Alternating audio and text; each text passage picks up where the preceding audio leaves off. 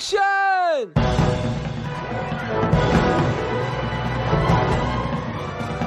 Hello and welcome to episode 349 of the Filmmakers Podcast. This is a podcast where we talk filmmaking from indie film to studio films and everything in between. How to get them made, how to make them, and how to try not to F it up, in a very, very humble opinion. I am Giles Alderson. I'm a writer, director, and a producer. And on today's show, we have a short film masterclass for you with the director, Chris Overton. He won the Oscar for his short film, The Silent Child.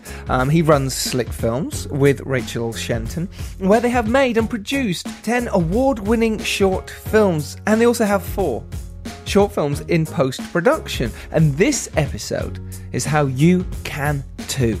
I started off as a filmmaker making short films and bar mitzvah videos and promos and brand media content, anything I could get my hands on, but it was short films where I could really hone my craft as a filmmaker. And they are huge learning curve for any filmmaker, and it makes you understand the process of it all, not just in the making of it, but what goes into it, how you can actually do it, and most importantly, how you can get your work seen. Chris Overton, as I say, he's won an Oscar. Picture this, the 90th Academy Awards ceremony, and you're there for your short film. This is what happened to Chris and Rachel, and they were sat there and their name was read out. This is fantastic. This is an incredible achievement. And this is a masterclass in how you can do it too. So how are you all? I hope you're well. Thank you so much for listening to our Mission Impossible. Well, it feels like it's been never-ending promotion that we've done for it, but thank you for all your love and support. And myself and Dom had some fun making the videos, and I really love all your comments and support for those podcasts. Chris McCrory, director of said films, Eddie Hamilton, editor, and Simon Pegg and Rebecca Ferguson as well. If you've not listened to those, listen to it after you've listened to this. It's another masterclass. It's incredible, and it's a joy to listen to. So I've mentioned it on a couple of podcasts already, but this Saturday is our post-production Demystified. It's a Zoom course, so wherever you are in the world, you can join us this Saturday, the 22nd of July. So come along, because organising a film shoot for your short or feature-length film is a complicated endeavour. But when it comes to post, it's even more complicated. But it doesn't have to be even more complicated, because you've got the edit, the grade, the sound mix, music, VFX, and all the deliverables to worry about. But we've teamed up with the Cutting Room to give you a comprehensive walkthrough of the entire process. So it's this Saturday, July the 22nd. It starts at 1 p.m. British Standard Time, where the team will guide you through all the elements you need to plan, all the people you need to hire, all the questions you need to answer in order to effectively schedule and budget for post-production. It's called Post-Production Demystified. There's a huge link in the podcast, but also go to our website, thefilmmakerspodcast.com, where there's even more information about this, and you can buy tickets there. Post-production supervisor Shaheen Schleifer, she's post-super on Blue Jean and Gangs of London recently, and she's going to tell you how to stay one step ahead of all the demands of managing the schedule, etc. And Neil Lenthorpe, the wonderful editor of Wolves of War and Confession, will explain how the edit, often the longest part of post, can be run and how you can make the best use of your time in the edit. You'll also get a copy of our post-production plan, which contains more than 60 questions you need to answer in order to make the right decisions and build your own detailed plan for post. So get ahead of the curve, get on it now. Link to that is in the show notes. It's this Sunday, the 22nd of July from 1 p.m. Post-production Demystified. Come join us. Some shout outs for you for some amazing people. I didn't write down everyone who wrote amazing comments on Mission Impossible, so it's just before that. So all those people who did, you're amazing. Shout outs go to Erin Dalton, Mark Hampton, Michael J. Long, who's completed his feature film Baby Brother. Congratulations to you. I look forward to hearing more about that. Simon Ailing, and his son, who sent me a lovely message saying that they were listening in the car. And I know Simon from years back, from when we did plays together. So welcome, Simon. Rachel Cave Savage. Karen Newman, whose film at the moment, Love Without Walls, is touring. Herself and Jane Gull are touring around the UK, so do go and see that if you can. Hopefully, we'll get Jane and Karen on the podcast very soon. Laura Guest, Lena Richardson, and to Matthew and Tori Butler Hart, who's raising funds right now for their feature film Dagger. They're raising post funds as it happens. Now, Matthew and Tori are amazing people. They are also hosts of this very podcast. They've already raised, I think, over 50%. Way over now. It's their 5th feature film, and it's a found footage comedy horror backed by Ian McKellen. Sir Ian McKellen, who has been on this podcast, if you wanted to listen to his episode as well. They've just finished filming, and they need funds for their post-production. So, link to this is in the show notes. Do go support. They give their time for free to give you information and knowledge on this podcast. So do go and support whatever you can give. Even if you go and retweet their top tweet right now, their pinned tweet about this, that is good enough. That I will accept. But if you do have any spare cash, do go and back the project now. Link to that, Dagger, spelled D-A-G-R, is in the show notes. Okay. Next week is our 350th episode. So myself and the team are going to sit with Stephen Follows and do a Business of Film special all about the SAG strike that's happening right now. And we're going to do facts, figures and information about actors, directors, the usual. But it's back. Business of Film next week, 350th, a big episode. God, 350 of them. There we go. For now, sit back, relax, enjoy me, Giles Alderson, chatting to fantastic director Chris Overton in the short film Masterclass. Enjoy. Hey Chris, how you doing? I'm very well. How are you? I'm all right. Welcome to the Filmmakers Podcast. Thanks very much for having me on. Very pleasure. Does it make sense? It's a pleasure. We are in your office, which is a converted, well, it's still a church, but you've got an absolutely amazing office here. Slick Films' office. It's nice. You're just telling me you've been here a year. Is it something that is massively helpful, beneficial in terms of your thought process to get out of a house, to have like a separate office? Without a doubt. I think it gives me that separation, but I think I work better in here as well. Really? Yeah, I do. I feel more inspired. That's, having the film posters up and things like that. I just think environment plays a big part. So, I don't know, being at home, I don't work as well. So this is perfect, yeah. Yeah, no, I'm the same. I've got a little office in my house, and sometimes you're like, it would be good to have the space you go to, and you lock up at the end of the day and you go home again. It's kind of nice. A lot of people come in and out of here as well, and I think, you know, the amount of times that a good chat has led to something else, or we've said, you could do that, or we could do that together. Yeah. So, yeah, I like that element of it as well. Nice. How often are you writing? Are you like at the moment? Is it something you're constantly writing all the time, or have you got stuff on the go you write and you dip back in and out?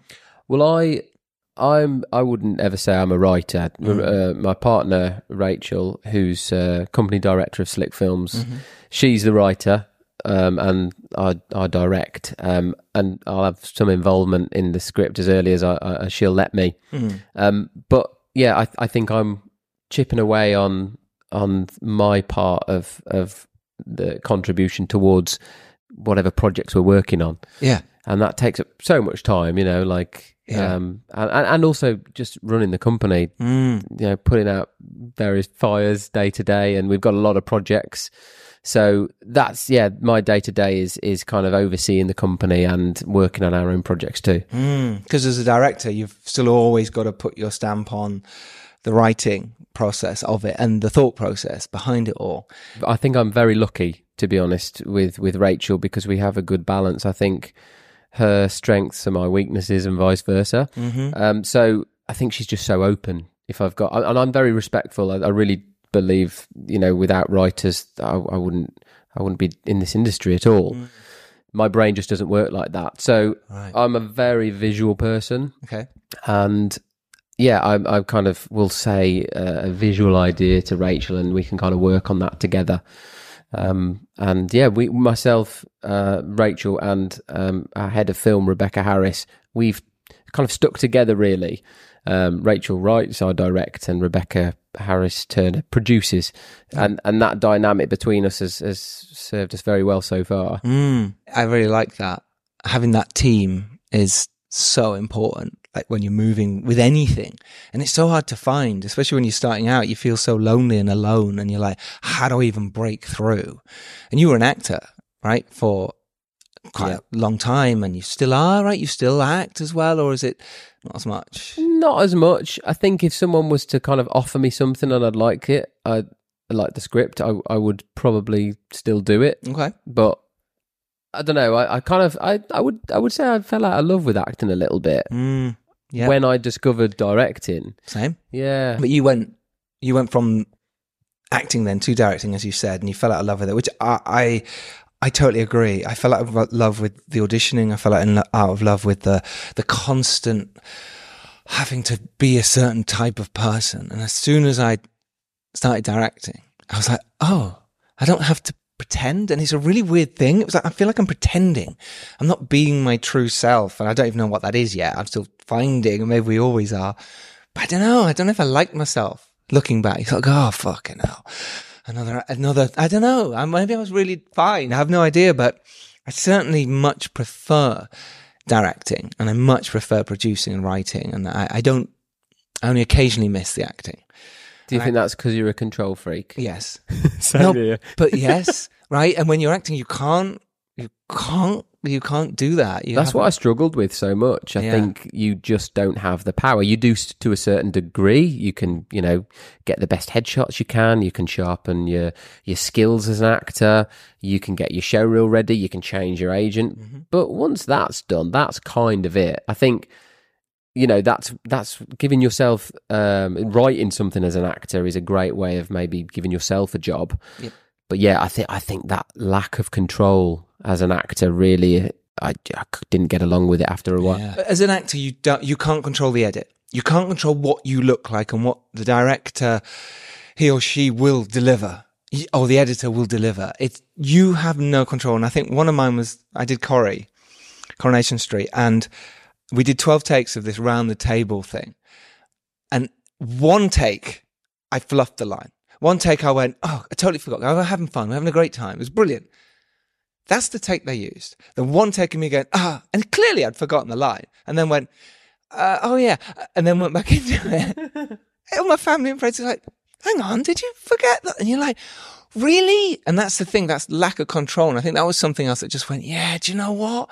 And as soon as you started directing, and then I certainly learned to be a better actor when I directed and edited. And you went, give those little reactions, give the looks when an editor or a director will cut to you is because of a certain look or a blink or a movement.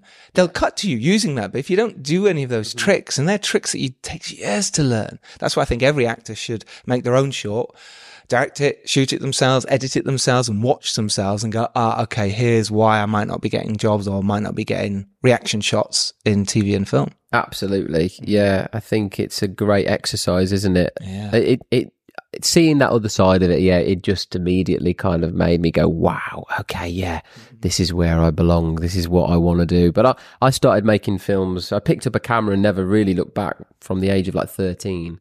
Wow, okay. Yeah, there was an exact moment for me. Yeah. And you know what? It was editing. We were filming a school project and we were editing on Pinnacle 8 software. Yeah, I'm showing my age. And I just could not believe what you could do in the edit. I couldn't believe that you could transform a character. You could use these transitions. And I was kind of mouth wide open, just thinking this is incredible. Mm. And from there, I learned to edit myself and I got a little camera for my birthday. And I've been kind of playing around up until the age of 19 when I started really taking it seriously. Mm. All that time you were acting, were you constantly making shorts then as well? Was it something you were just putting yourself in front, writing parts for yourself, or getting the team to write for you? At that stage, filmmaking was a reason to get me in things as an actor, like my own little projects on the weekend. You know, I'm from a place called Cannock, which is quite a rough place. So it was either like I could get into trouble or I could make films on the weekend, and it's kind of what I chose to do. I kept out of trouble that way. So yeah. And how brilliant! I totally agree. I think it's a brilliant way for actors to showcase themselves. And if it's rubbish, you don't have to show anyone. But if it's all right, you've got showreel material. And that's how I did it. I started, making stuff myself. I'd always written plays at the Royal Court, Young Writers Programme of Soho, but I shied away from directing. And it was only, through a mistake another director pulled out on a BBC pilot that I went, all right, well, I'll do it. And that's when I fell in love. Was it similar for you? Exactly the same. Wow. I had I'd always I think I'd always hide behind someone else. Like I really loved cinematography.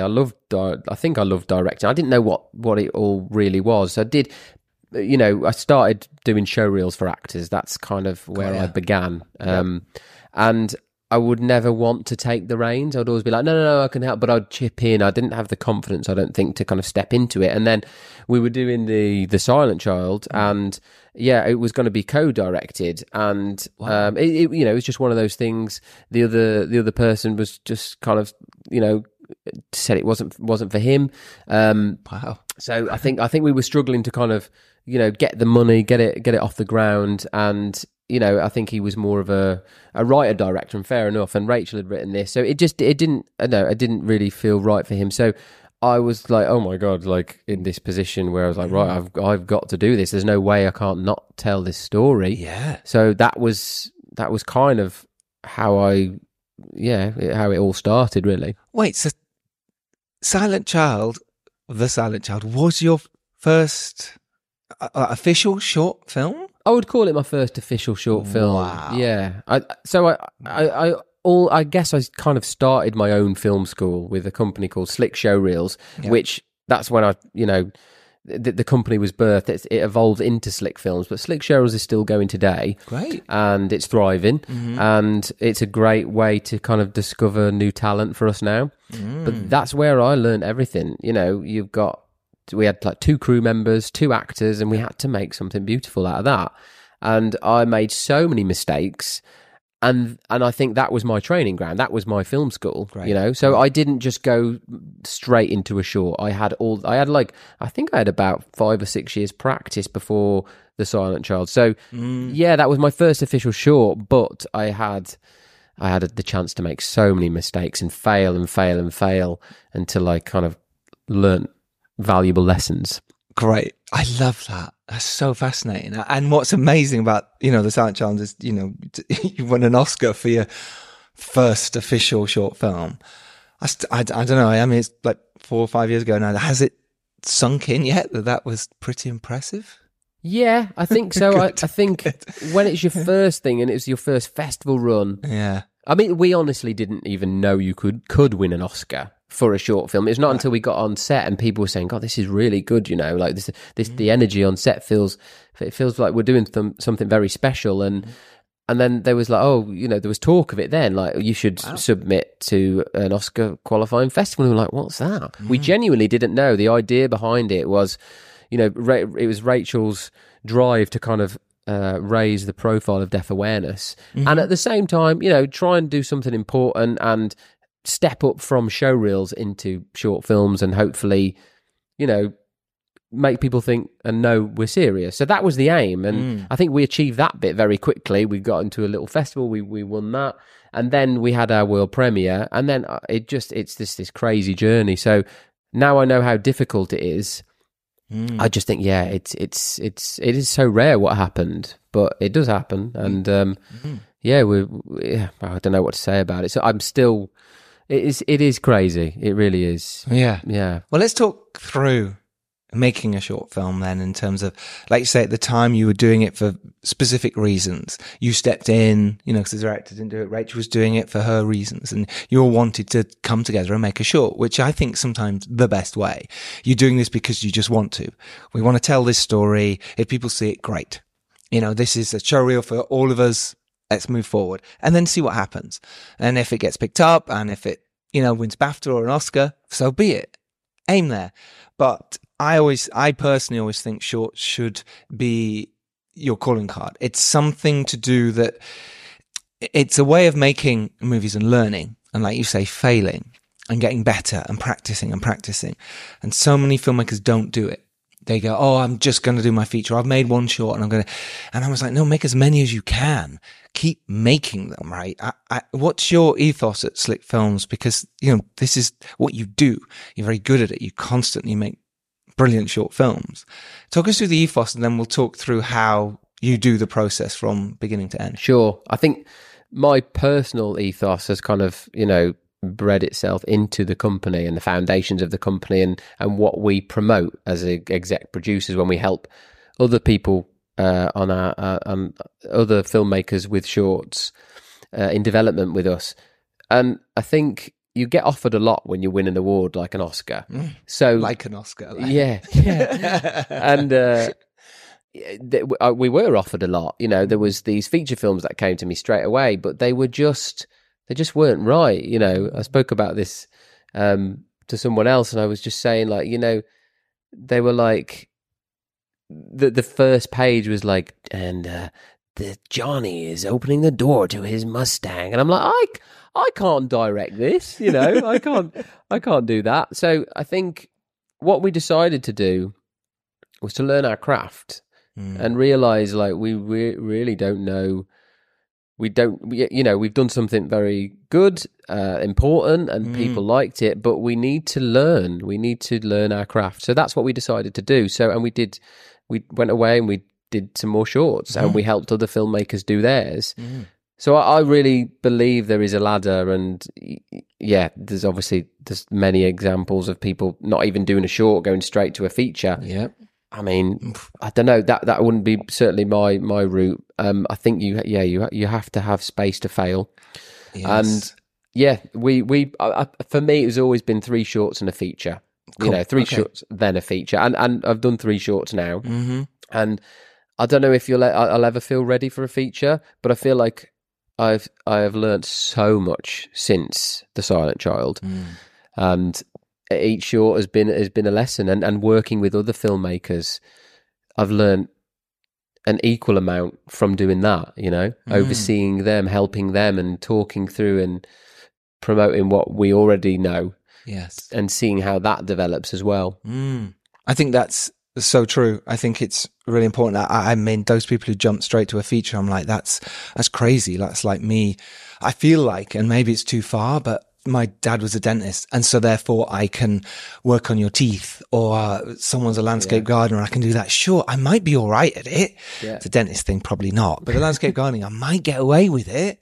But I'm like, gee, you're jumping into a fire without any fireproof clothing on. Yeah. And by doing a short or even a promo or a bar mitzvah video, for God's sake, you learn about camera, technique, angles. If you've not done that, well, you don't know how to work with actors. You don't know what lens size works and what that is telling a story. Every lens tells a story. Every angle tells a story. Why you're moving the camera, why you're not. And if you've just read that in a book, it's very different to doing it. Like I say, it's madness in some way. I get it, and some people do very well at it, but I personally think you have to earn your stripes with anything. Without a doubt. I couldn't agree more. And you've just got to go through the process many times. I think even still, if you did like a short and it was like a 1-day shoot, and then you did another one, it was like a 2-day shoot, you're not going to learn as much as being on set for like 7 days doing a shoot. It's the miles, isn't it? I think you need those miles, and I can completely understand why people don't break into television straight away, or So I think we found ourselves in a very unique position, but I'm just so glad that we went away, learnt our craft, and now we can, I think, stand behind that and be ready for a bigger project now. Absolutely. All right, let's talk about what makes a good short. What the failures people do along the way. So let's go from the very beginning. You've got an idea. Okay, where do you feel like you should go from there with a short? What's the process?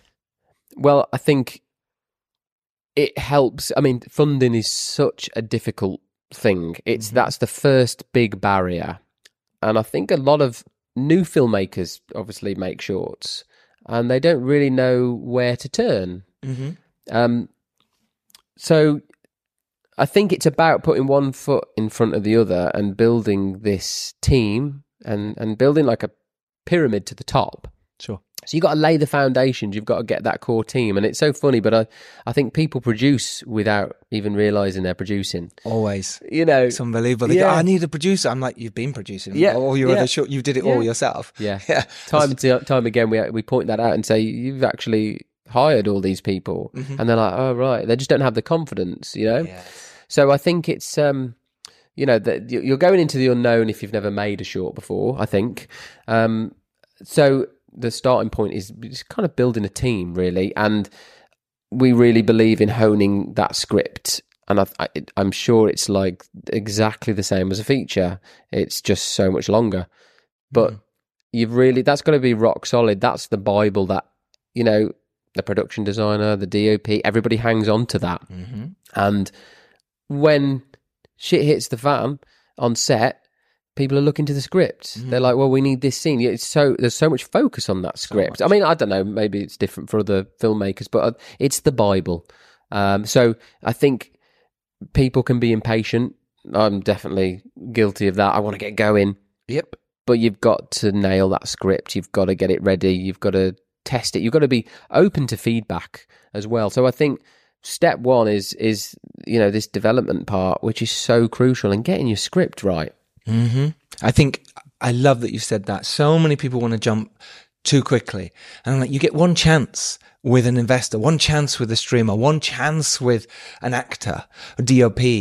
And if they go, yeah, the script needs work, and everyone caveats it, well, yes, we're going to do another pass, and we'll see what they think. They might have notes. No, make it amazing in your mind, and if they come with extra notes, great. But it has to be unbelievable. It just has to be. You know, again, if it's you and your mates and you're going out to shoot something, sure, don't worry about it. But if you're trying to get a name actor or a name DOP or some money from somewhere, well, you have to have gone through that process of sending it to as many friends, as many screenwriting competitions as you can, I think. At least processing it and going, this can't just be something we've written overnight, and going, this is great, let's go shoot tomorrow. Yeah, I completely agree. And you've got to understand, or filmmakers have got to understand, if they haven't made a short or sent a script to anyone, you've got to understand, especially if it's a feature, what you're expecting someone to do when you ask them to read your script.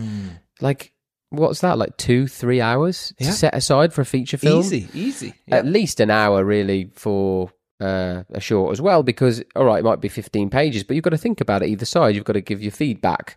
So I think it's what you said about reading that second draft, or, you know, like, oh, there's going to be another one.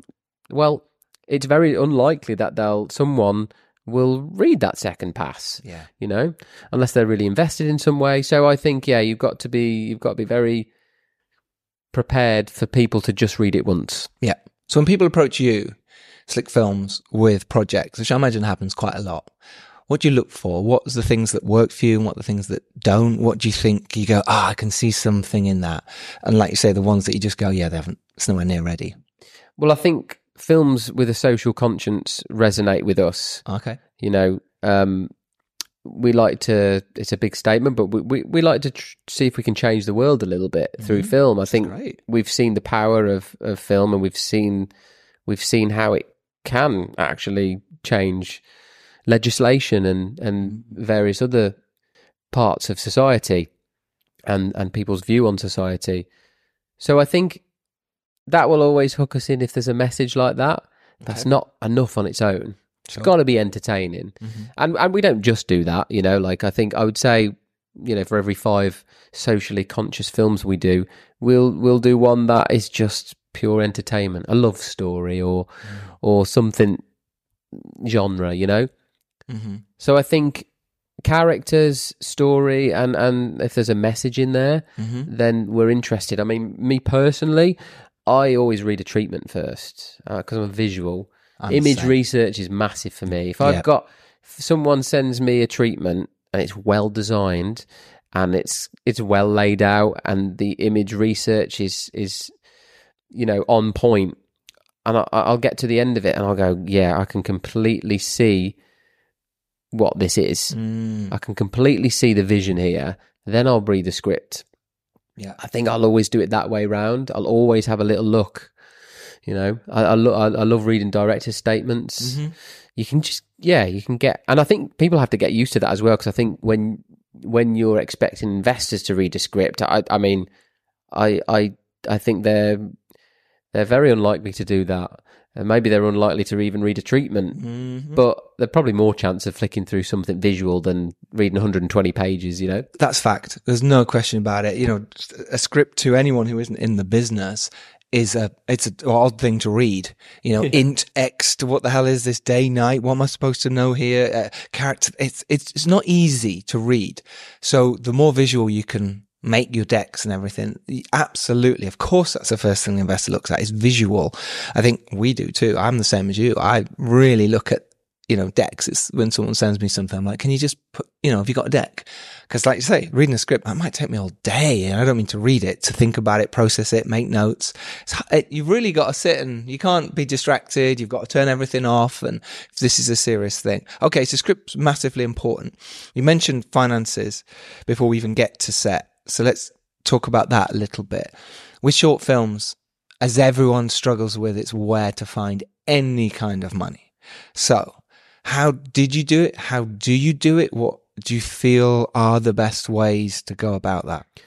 Yeah, it's tough. I'm not going to lie. But, you know, we've got a slate of over 30 shorts now. So I think we are doing something right. Yes. And I think it's a mixture of a lot of different things. I feel, you know, there's so much pressure on the grants. You know, everyone will apply for them, and they can't choose everyone. Nope. They must get so many submissions. So many. That's a difficult job for them to do. So we'll always encourage people to, put your grants in, do the application, and then forget about it. Yeah. If you get lucky, great.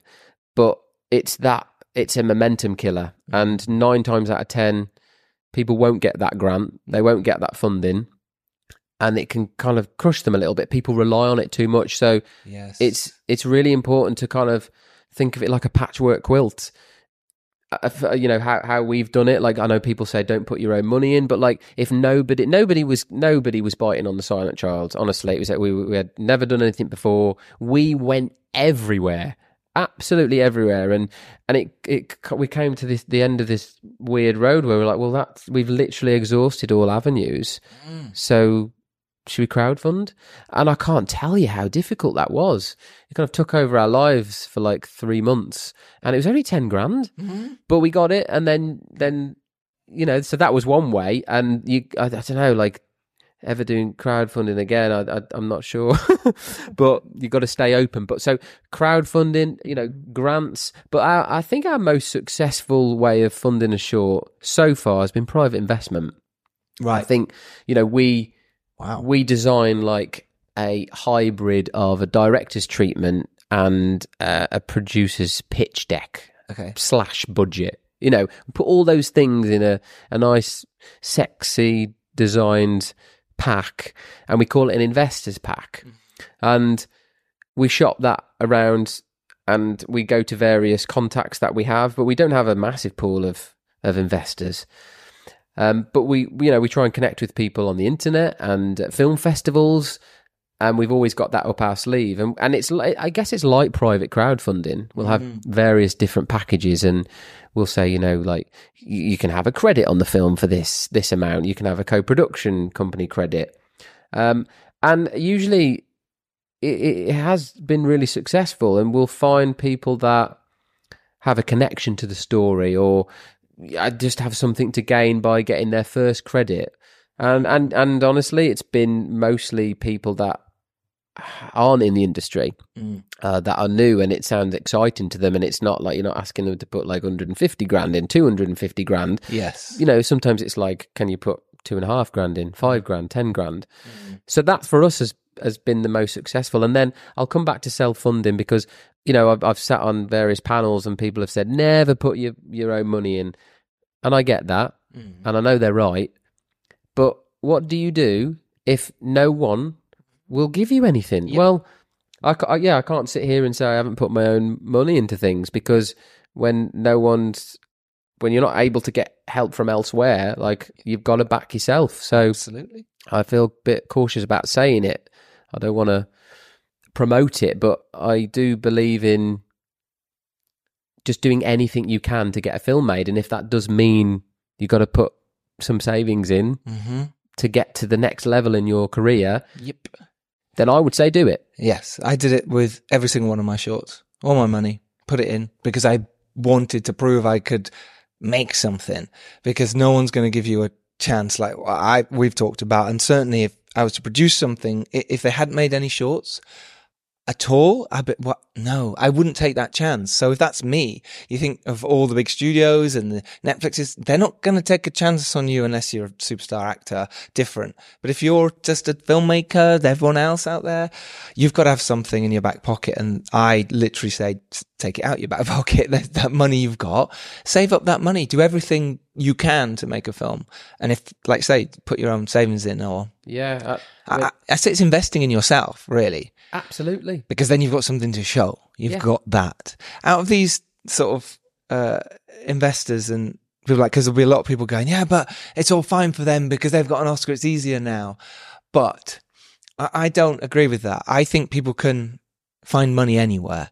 I think there's always people who want to help people who are passionate about something. And I think that is something to think about with your films as well, is what's the topic? What are you trying to say? If you're a passionate animal lover, do something on that and then target people who are also passionate about that. Or if it's a dentist story, target dentists. I've gone on the dentist theme today.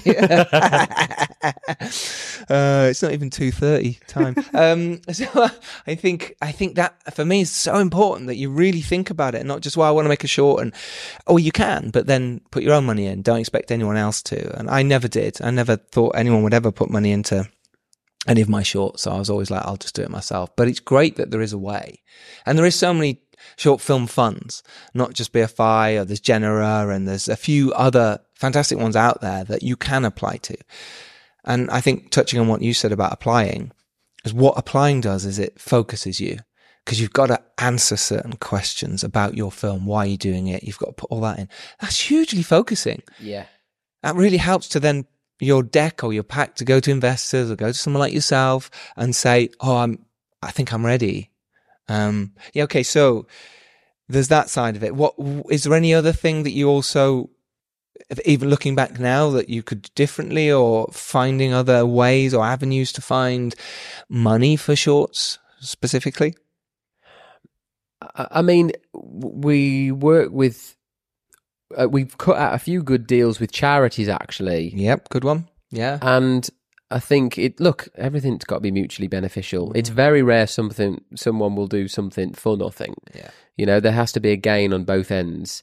So, yeah, surprisingly, charities can be a really good starting point, even if they don't put money in, to kind of like have that stamp of approval from them. Do you know what I mean? I think that in itself can maybe mean that you're taking it seriously. So when you do go to someone else, you can be like, we're backed by this charity. So I think that's really good. That's one of the first things we'll always do. If we've got a subject, that's quite hard hitting, or we'll always try and go deeper with our research and try and connect with experts.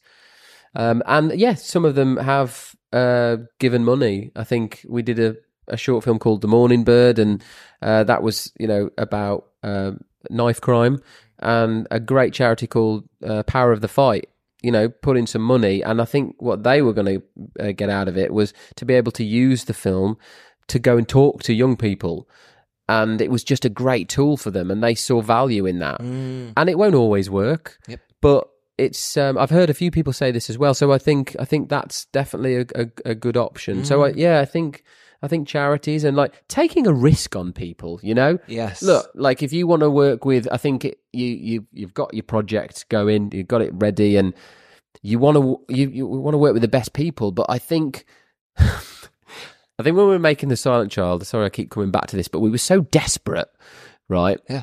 That like I think 2 days before, I knew that I wanted a boom op as well as a sound recordist. It was so important because there was about 8 characters at one point. And I thought one person can't do that on its own. I really value sound, and I thought we need that. And like, I just went on Mandy and I asked people, I said, do you like the script? I've never met them. I just thought, oh, his profile photo looks nice. I was like, do you like it? He's like, yeah. I was like, well, do you want to come down then? We're filming in Stoke. He was like, yeah, all right. And then I did that with another person. Like, the only credit he had was a music video AC credit, and he just looked like he had a friendly face. I just chatted to him. And I said, do you want to come down? You know, and I took a risk, and it paid off. And because they've got something to prove, and I think if you can find people that are maybe experienced at a lower level but ready to step up, yes, they've got something to gain. You know, So I think perhaps you don't have to pay like, you know, a feature film fee or an APA rate. You probably can pay a much lower fee to someone who's stepping up, you know? Yeah, absolutely. So there's that as well. I think taking risks on maybe not having your ideal crew. Yes, in heads of departments, I think that's important, but like, you know, give opportunities to other people in maybe smaller roles. Yes. No, I love that. And it's so true. And then actually you find that that helps their career massively, but also they'll come and help you again, you know, with the next one or for the features, they'll, I'll come and do that for you. Interestingly, my first short film, and we were doing it ourselves type thing on the last one. It's like, okay, we'll do it. I'd done a feature as an actor, and the DP was amazing. And it was like, okay, I'll sod it. I'll ask. I've got nothing to lose. Let me ask. And he instantly said yes. And it was amazing just because of those connections and people, you know, and I took a risk. And it's not really a risk, but it felt like a risk that he was just going to go, what? No, you're directing what? And he didn't. He went, absolutely, I'll bring my crew, I'll bring my red, I'll bring this. He's just won the Oscar for All Quiet on the Western Front. No way. James Friend. Yeah. Wow. There you go. So sometimes it is about that going, do you know what? I'm just going to ask that person who I might have met once who might help me out. Yeah. And the film was so much better for it. Yeah. And that's where I fell in love with making films myself. Yeah. And if he wasn't there and I was maybe doing it much more myself or with a friend who'd sort of shooting some stuff, would I have fallen as much in love than with someone who was so talented and so on their game and brought so much? So yes, taking a risk is a big thing to do. Yeah. Yeah. And I think as an actor, it's really good to be able to utilize those contacts that you make on set. I mean, a lot of what we do, we're able to do that. Like Rachel and myself have worked with some fantastic actors, and we have that ability to be able to just send them something or just ask them, and we've been surprised at how many times that's been a yes. So yeah, completely Isn't it agree. Fascinating when you just ask? People will always say, they can always say no. That's the thing, and it doesn't matter. But if you don't ask, people are very scared of asking. I think there's a big fear of failure by doing something and then failing at your dream, and I think that's what puts a lot of filmmakers off. Yeah. Or they want to be a filmmaker. I'm going to be a filmmaker, but if I do it and it fails, if I don't have the right DP and it fails, if I don't have the right actors and it fails, I'm like, it doesn't matter if it fails. Learn from that failure. You don't have to win every award. You don't have to win an Oscar for your first film. But that's what you think. Everyone thinks. But like when it happened to us, like we were paralyzed. If I'm being completely honest, we just didn't think anything we were doing was good enough. You know, I look back at some of the scripts that Rachel wrote, and we both were like, no, we can't. That can't be. It's got to be something bigger. It's got to be, and it just paralyzed us. And like, look back now, I'm like, oh my God, we should just bloody gone out and done it. Yeah. And hit it, but you can't. You get that fear, and I think it's overcoming that fear and just going, do you know what? If I want to do this, I've just got to go for it and do it. I certainly did that with all my shorts, and when I made the first feature, it was just like, you just fight the fear. You might fail, but do you know what? Fail boldly, fail big, and learn from it, and come out the other side. Yeah. I think the other side of maybe financing stuff is corporate. And it's a different angle, but if you make corporates anyway, maybe persuade them to do a kind of film that is more what you want to make, that you can turn into a short. You go, hey, wouldn't it be cool if we had, there is those angles. Yeah. So, that dream short you've always wanted to make, that happens to be set in a dentist, and you're doing a corporate about a dentist, turn it into, I mean, that's a good option, isn't it? Yeah, if you have those contacts. But yeah, I think that you might lose a bit of freedom there working with a client because it becomes a little bit more commercial. But branded shorts are very cool as well. Yeah, I've done one of them, and there was an amazing experience. Shot it all on a phone, and it was wild. It was brilliant. I think that's great if you can get in there as well. Yeah, I think any opportunity. I think there are them out there, and you've just got to literally go for all of them, and if none of them, do it yourself. I've done 3 crowdfunders and they were all so hard, no question about it. It's that fear of, again, asking your friends for money. But what I learned from doing crowdfunders is your friends won't put money in. Some of them might, but most of them won't. Don't get disappointed by that. It's the random people who do, because as long as you target the right people, you're targeting people who like, I'm gonna keep doing this analogy, but dentists and teeth. Or in our case with our vegan documentary, we targeted animal rights and then also vegans, and then we also targeted environment. So we did 3 different targets. So we were very particular about how we did it and very strategic about this week we're doing this one, this week we're doing this. Smart. But that was prep, a lot of prep, and knowing that I'd made features by that point and how I could target it and do it, and already done a couple of crowdfunders. So it's tough. Let's talk about actually getting to set then, and the prep work and what makes a good short now that you have had the success, and also learning from making others for other people and what works and what doesn't. What advice to go from, all right, let's say we've written a brilliant script, we've now got some money, let's say whether it's your own or someone else's, what's the next steps for you guys? Well, I think it's deciding on your collaborators, isn't it? Reaching out to your HODs, because the talent in your team around you is going to make your film. So I think those choices, having those conversations and having people that know what a short is, I think that's really important. You're not doing a short for money. Yes. You're doing it for the script, you're doing it for the story, you're doing it because maybe one day you'll go on and do a feature together. You know what I mean? Or there's something in it for that HOD that they'll be able to show in their show reel. Again, it's got to be mutually beneficial. But yeah, I think it's starting to build the team. And I think location is huge. Yeah. Absolutely huge. Obviously, each script has its own variables. But yeah, I think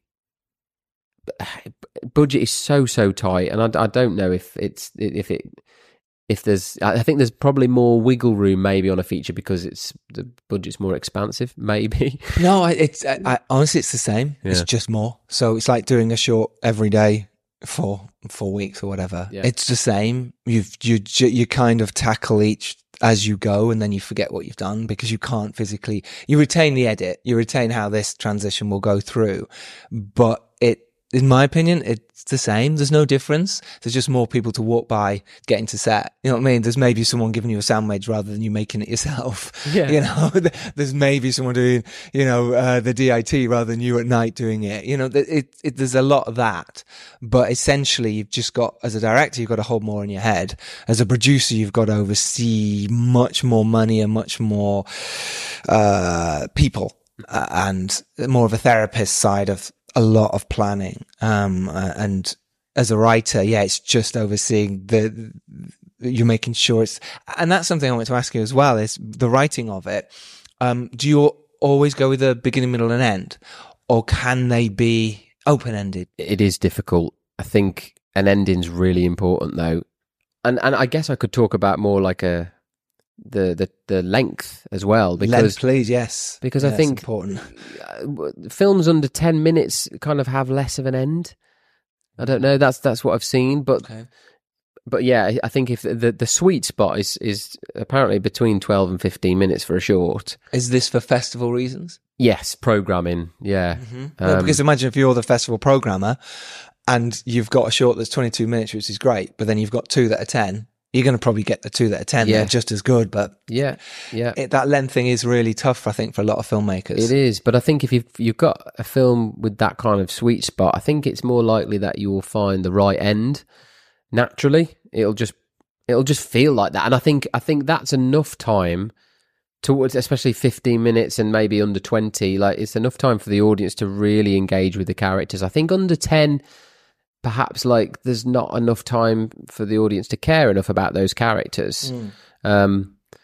but yeah, it's so subjective, isn't it? Right. You know, talking about endings. So do you not now, with your latest, did you think about all those things? Did you think about time, and did you think about ending and beginning? I definitely thought I would like to make a short that's around 15 minutes, and with credits it ended up like just under 17.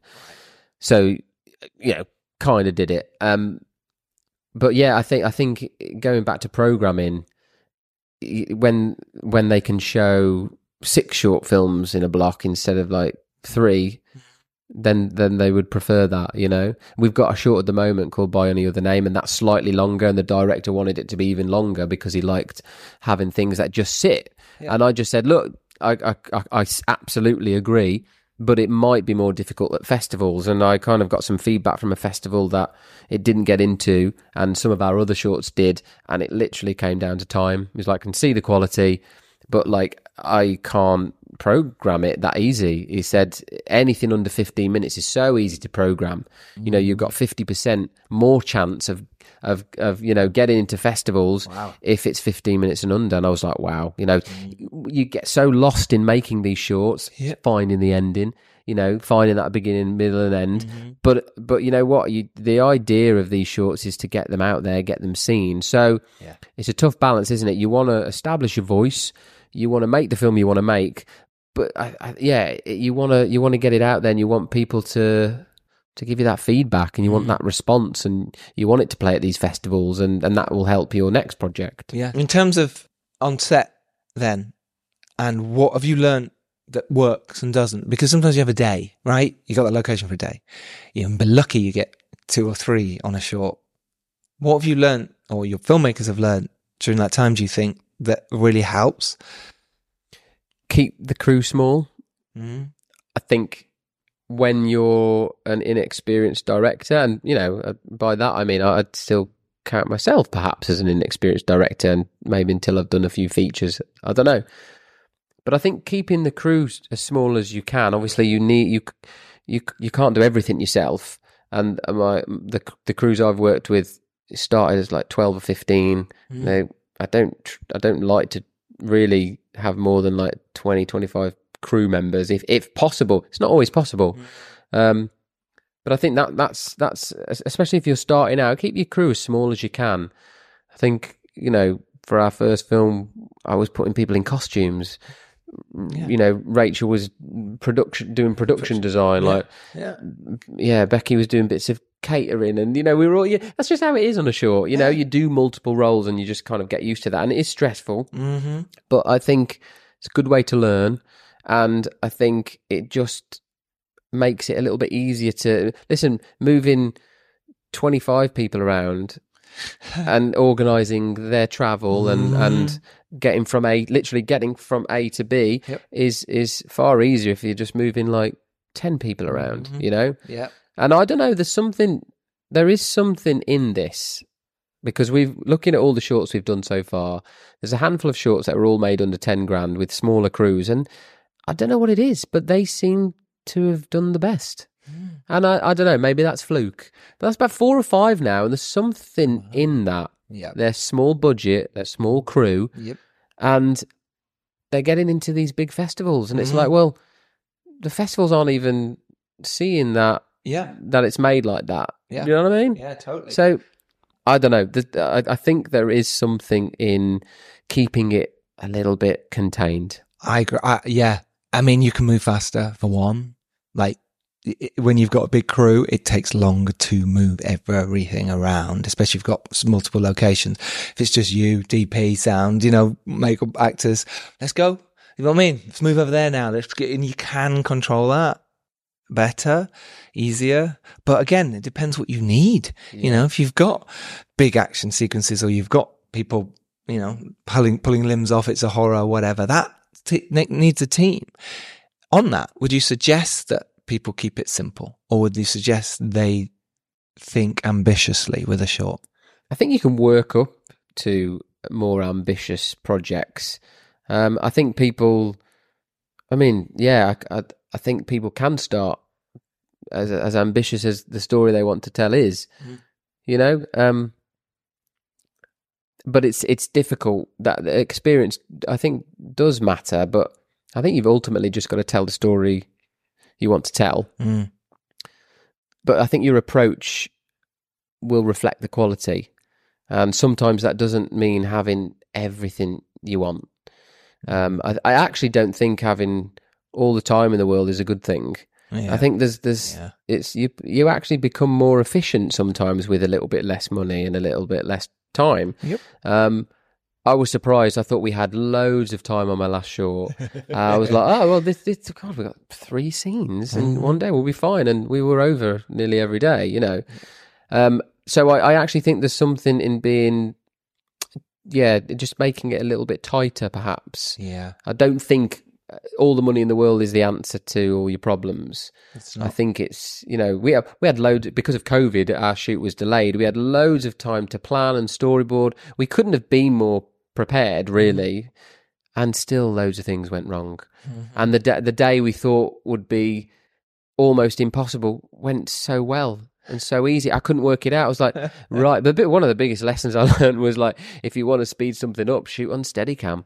I couldn't believe it. I was like, oh my God, the Steadicam saved us. Wow. You know, we designed all these shots and I thought, God, that's going to take hours. And it just didn't. Wow. And I was like, well, I know it's not the first time I've used a Steadicam, a few times, but it just like really clicked. I was like, oh my God, the Steadicam saved the day. You know?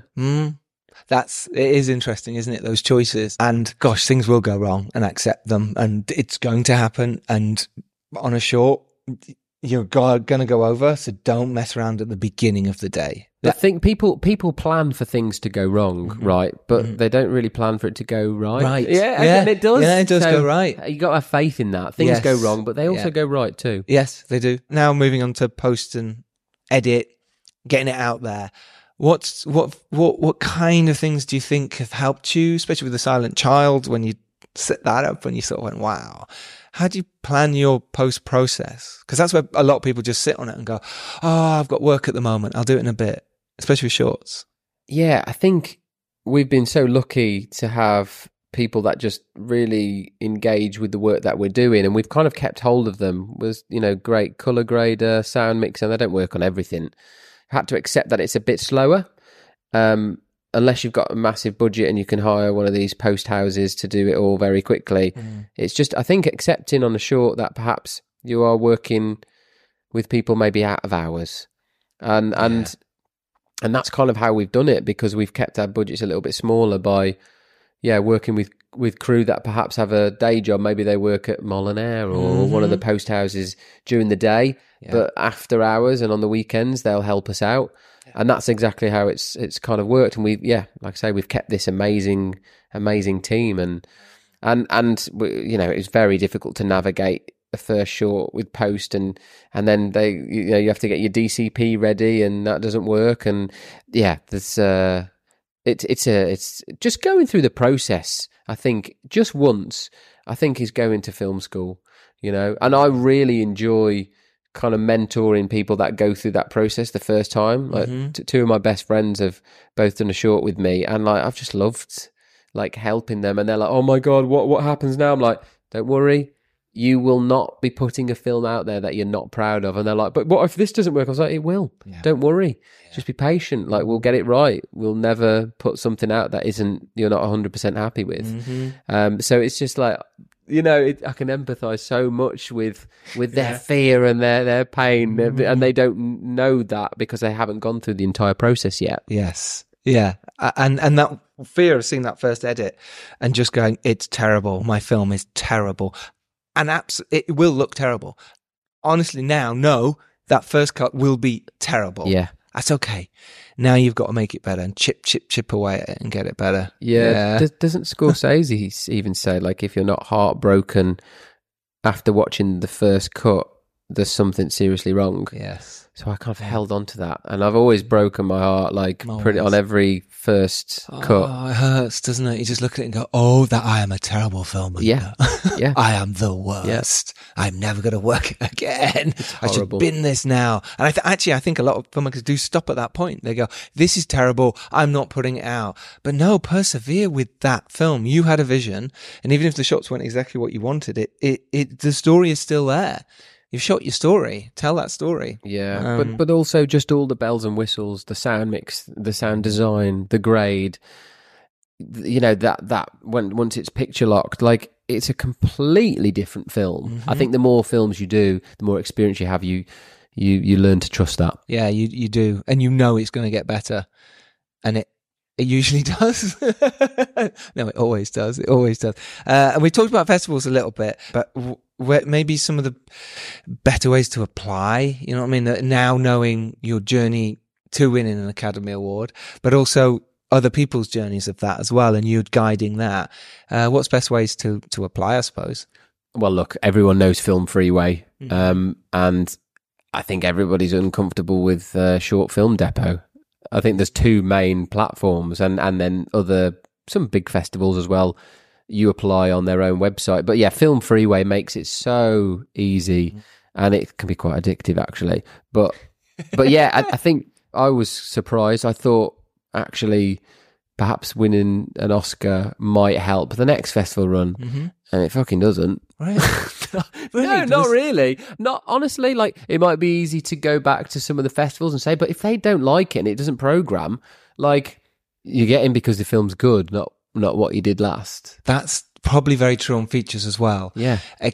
I've seen they'll definitely look at it, but if they don't like it, like you say, they'll go, "Oh, it's not. We're going down this angle, and yours isn't that angle. So we're not. It doesn't matter if you've won before, and you'll turn up and talk about it." That's really interesting. Yeah, I mean that's my experience anyway. I mean, I'm sure it's helped in certain ways, but yeah, I think it's about the work, which I like. Right.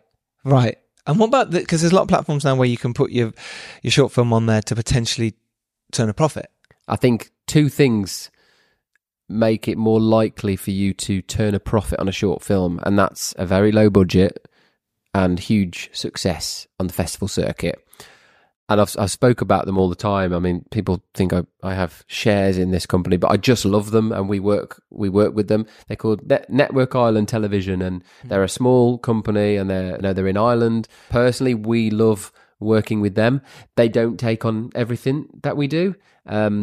So we look for other avenues then. Something else we didn't touch on right then is companies who help short filmmakers put their films in festivals. There's quite a few out there now who short filmmakers go, oh, they will help me. They know all the festivals and doing it that way. Is that another way to do it as well? And yeah, there's a great company called Festival Formula. And I think they're great. And I think they do features as well. They do now, yeah. We've worked with them, and I'd highly recommend them. Okay. Because I think what they do is they go to every festival. You see them go all around the world, and they know their stuff. They're connecting with the festival directors, and you can't buy that knowledge. You know, whilst we're busy making films, they're jetting off around the world at all the big film festivals. And yeah, knowledge is power, right? Yeah, I love that. I think that's fantastic.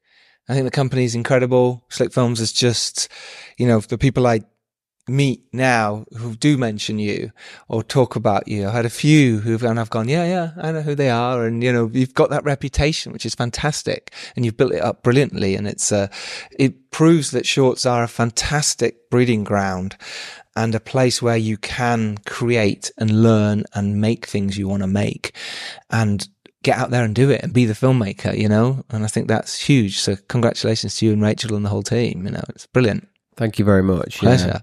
Finally, I wanted to ask you about that moment when you sat at the Academy Awards and you're thinking, could we win this? And they come to your moment and they're about to read your names. Talk us through that moment. Well, I specifically remember sitting there, and you sit on the kind of the same row as all your fellow nominees. Right. So all the short film nominees were on the same row, and we were next to another set of nominees. And someone with a clipboard came round to them and just, oh, okay, can we move you to the front? And we were like, oh, no. And we looked at each other, me and Rachel were like, oh, well, we're here. Yes. We were just like, it wasn't meant to be. And we genuinely thought at that moment, it didn't go our way. Right. And I was a bit gutted, but in a way quite relieved that I didn't have to get up and say something on stage. Genuinely, that was a thing. I remember Sam Rockwell being the first to get his award, and like, the dread. I thought, oh my God, if we do win, I've got to say something. I was like, I'd actually prefer not to. And then throughout the evening, I think that went back and forth. Like Rach was really nervous at one point, and then I was like, oh no, I think we'll be all right. And then that would flip when someone else would talk. But anyway, 5 minutes later, someone with a clipboard came around and said, "Hi, your award is coming up. Can you move down the front?" And we were like, "Oh, okay, right. Well, we're back on. Yeah, all right." At least a camera in my face. Yeah. And then they sat us in this box next to the stage, and yeah, and then I don't know. It was. I mean, people said we looked quite cool, calm, and collected, but I think I was just in shock when they read that out. But I just remember it being so long. We were 16th, number 16, and it was like it was painful. We were just like, I don't know, the nerves, like, because so much depends on it, right? And like all the hard work that you've done leads up to this moment, and we would have been all right with whatever happened. But I think more than anything, we wanted it for all the hard work of the team and what it would do for the profile of deaf awareness. Yes. So there was that, you know, internal pressure going on. And I remember the two presenters, they were both in Bridesmaids, and they were, you know, laughing and joking as the presenters do, and we just were not in the mood for jokes. We were like, it's just this weird thing. And then they open the envelope and read out your names, and you go, shit, we've got to go and say something. And I remember locking eyes with Meryl Streep and just going, wow, this is mental. And just remembering how heavy the Oscars were, because Rachel was signed her speech, so I had to hold both of them. I was like, whoa. Yeah, they were very heavy. And then she did her speech, and it's drummed into you, by the way, before you know, on the road to kind of the evening, like you've got 45 seconds to say your piece and get off. They're so serious with you. They're like, you don't have enough time. And I just remember this massive clock in the audience, like, it's literally a countdown clock in the audience. Yeah. And Rach was finishing up her speech, and I just remember it said like 3, 2, 1, and then she finished hers, and I had to speak, and then it just said get off the stage, and I was like, okay, and I just rattled through my thank yous and stuff like that, and then it flashes up again like get off the stage. Get off the stage. There's a hook coming in a minute. You're like, oh my God. And then the music comes up, and then I know the next stage is they turn the mic off. So I was so close to like having everything I said like cut off, like maybe seconds, but it was just like, you know, I was like, come on, Rach, hurry up. And it just said, 3, 2, 1, get off the stage. Wow. Time's up, like get off the stage. Get off, you idiots. No one cares. Yeah. No, please. Yeah. Wow. Yeah, it was a magical moment, and one we will treasure forever. And I don't know, like I look back with such fond memories of that evening, you know. And after that must have been the best Blur moment afterwards, because you didn't think you were going to win at half the night, and then suddenly you're holding Oscars, both of you, wandering around, getting invited to all the parties now. Suddenly it's like, oh, you were the winners. That again must have just been this wonderful blur of, don't know what's going on. Yeah, there's the Vanity Fair party, and like we didn't have an invite, but apparently, like, you know, people were saying, oh, if you show your Oscars, you'll get in. And we were like, no. And people were like, no, if you do, you. So we were like, okay. So we went there, and it was quite nice, because a lot of the press leading up to the Oscars were so kind to us and so supportive. So it was nice to kind of go and chat to them for a little bit. But ultimately, we didn't stay very long. We wanted to get back to, like, there was like a house party in Glendale where we were staying, and we just wanted to kind of get back there and be with the people who we made the film with. That's beautiful. Congratulations. Amazing. Thank you very much. This has been fabulous. What a wonderful chat. I've really enjoyed this a lot. It's been really magical. Well done, man. I really thought this was great. Thank you. I love the podcast, and I can't wait to continue listening. Thank you. So listen, it's kind of proved you can go make your film, short film, whatever it is, you can do it. It's only write the best script, and that's what we've discussed today, how important that is. Find the best collaborators. You can absolutely do that, and think about your shots on set. Don't waste time. Get it done. Get it the best you can. Just go out and do it. Sometimes you just have to go out and bloody do it. Yeah. You know, don't wait for it to all be perfect, because it usually won't be. Yeah. Just get out there and make it happen. And if you're lucky enough to rise up and do well, it is your duty to send the elevator back down, just as Chris has done. Thank you so much. What an amazing chat. Appreciate it a lot. Cheers, Giles. Take care, everyone. We'll see you next Tuesday for another episode of the Filmmakers Podcast. Until then, go make your films. Literally, do something about it. Now, this week. Why not? What else are you waiting for? Don't be scared anymore. Make it happen. Take care, everyone. Bye-bye.